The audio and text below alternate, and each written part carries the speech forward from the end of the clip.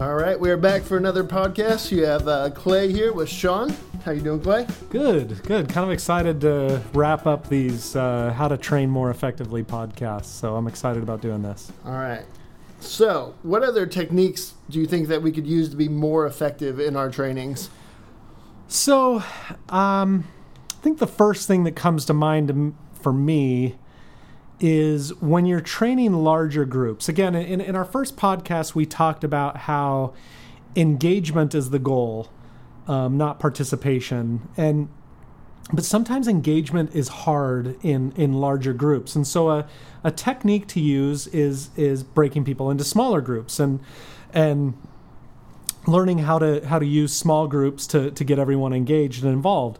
But personally, I mean, to be honest, as a participant, if I'm sitting in a big group meeting and the person says, okay, you're going to break into smaller groups, my heart kind of sinks sometimes. I'm like, ugh. Right.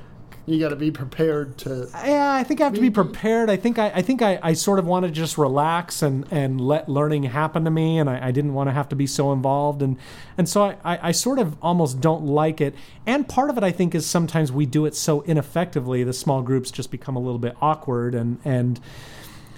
But in reality, it forces me to get more involved instead of just sitting there and listening. But that's precisely why it's so much more effective to do. Learning to put people into groups effectively can be a really powerful training tool, but only if you do it the right way. Otherwise, it can be a colossal waste of time. And so sometimes people say, oh, that didn't work. I'm just going to keep everybody together and save the time on this. So here are some little tricks of the trade of putting people into doing group work, because I think if you do it this way, it really works. The first thing I always do is I give everyone something to do on their own with a time limit. So maybe I'll say, okay, on your own, you have 2 minutes. You have to come up with a list, or you have to write down an answer, or I want you to think about X, Y, or Z and what you think your answer is on your own. And the question I'm asking wouldn't have a right or wrong answer. It would just be their thoughts, their opinions. In fact, I'm honestly hoping that whatever I'm asking them to do, there will be disagreement. Right. But the key is, first of all, do something on your own. Then what you do, before you get into groups, they're doing something on their own, and you're having them bring whatever answers they came up with to the group. Now, when they get into the groups, I've found that it's death to just say, now discuss this. If I just say discuss, right, they're kind of bored with that. But if I give them something to solve with the information that they're bringing to the group, then it changes the dynamic of the group. So don't just say, discuss, because that's going to be met with silence. Give them something to do with what they did individually that doesn't necessarily have a right or wrong answer. They're much more likely to be ready to learn and stay involved in the learning process when they're given a problem, a question, or a task that is challenging or stimulating. So maybe you're saying, okay, you've all created your own list. I want you to debate and discuss what are the 3 most important things on all of your lists combined, and prioritize them 1 through 3. Now, that's going to involve some disagreement. That's going to involve some debate and some discussion, and they're trying to solve something that they will all agree on. And maybe by the end they don't even agree on it, but if they can get majority rule, in reality, the 3 things isn't the training, it's the discussion that leads to those 3 things. The conflict that they're having. It's the conflict, that hopefully you're creating. And then finally, once they've had a chance to kind of solve their problem, give a chance for each of the small groups to debate what they can. So one group came up with one thing, another group came up with another thing. Bring those solutions to everyone together and challenge each other's differences, saying things like, okay, so you guys came up with this, but this group over there said that. Those seem to be at odds. Which one of you is right? And you've now created a discussion that's happening in this group work. So let me give you an example of that, because, again, reiterating this. Number 1, give them something to do on their own. Number 2, have them bring what they've done on their own to the smaller group to solve something. And then number 3, have each of the groups report, debate, discuss, and create a little bit of conflict so that you're creating a shelf for everybody in this discussion. So, an example. On your own, I want you to come up with as many customer service mistakes as you've seen in your facility as you can. You have 3 minutes to make as big of a list as possible and be specific. So that's the thing that I'm asking everyone to do on your own. What are the big mistakes that you've seen in customer service in your facility? And they have a 3 minute, maybe they need more than 3 minutes. I only give them 3 minutes. Yes. So they have to be as quick as they can to try and jot those things down. Now, after their 3 minutes is up, I say, okay, now get into your small groups, and I want you to compare the lists you came up with, and as a group, come up with the 3 most common ones that you think plague our operation. Right. Now, each person's bringing 5 or 6. Some of them are going to be different, so maybe as a group you have 15.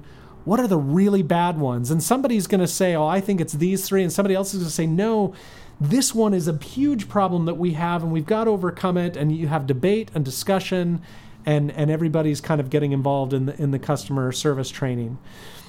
Then you can say, okay, I want to see what each table came up with. You can compare answers, debate who you think is right.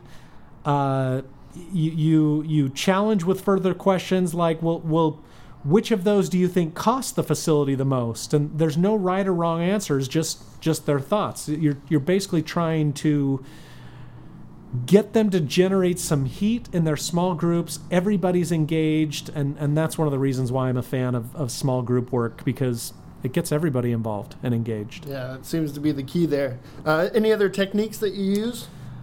Yeah, so again, all these techniques that I like are things that I don't necessarily like as a learner, but because they make me make more effort. For sure. Yeah. So another thing I don't like when the trainer says is, okay, I want you to take out a pen and write down, ... I read this statement once by a man named Frank Smith in a book called Myths of Writing. And it really was fascinating to me, and I found it to be very true. He said, thoughts are created in the act of writing. It is a myth that you must have something to say in order to write. Reality is you often need to write in order to have something to say. That was really interesting to me, and I found it really true. When I ask people to write things down, I've just found that it generates thinking. When they put a pen to paper, something just starts happening. Almost like the act of writing helps them generate some of the best ideas. And that's why, as a trainer, I like to say, okay, I want you in 10 words or less to write down what you think the most clear and concise definition of ownership is. What does that core value of ownership mean? And you can only use 10 words or less. And when they put that pen to paper, it really makes them think a lot more, and it engages them. And sometimes they have to start writing in order to realize what they have to say. And then you realize that you go way beyond the 10 words because Right. you have so many thoughts just pulling through your pen or pencil. Which is why I like the exercise of keeping it to 10, because it makes you prioritize those words and be very specific, and it causes you to think more. Deeper. And in the end, that's what we're trying to do with our trainings is get people to think. So what are some final thoughts on making training others more effective? Well, I think I'm very passionate about being more effective trainers. I would love to get accounting to calculate the amount of time and salary and travel and everything else that we put into our trainings, and the learning management system, and the millions and millions of dollars that we spend trying to kind of develop our passion for learning. We've got to be better. I feel like we know learning is important, but there's a step beyond that we call passion for learning, and we have to be better at creating a culture of passion for learning. The problem is school and academics has trained us incorrectly to where we're hesitant to be involved in the learning process, and because the teacher would ask a question that has a right or wrong answer, or they try and trap us or trick us, and so we hesitate to be engaged because we don't want to be made to look like a fool. We've got to change this.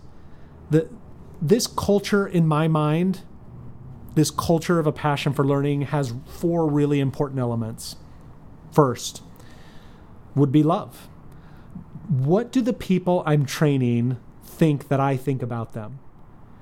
Do they know, and if so, how do they know that I have their best interest in mind, that I'm on their team, that I'm there not to trick them or show them how much more information I have than them?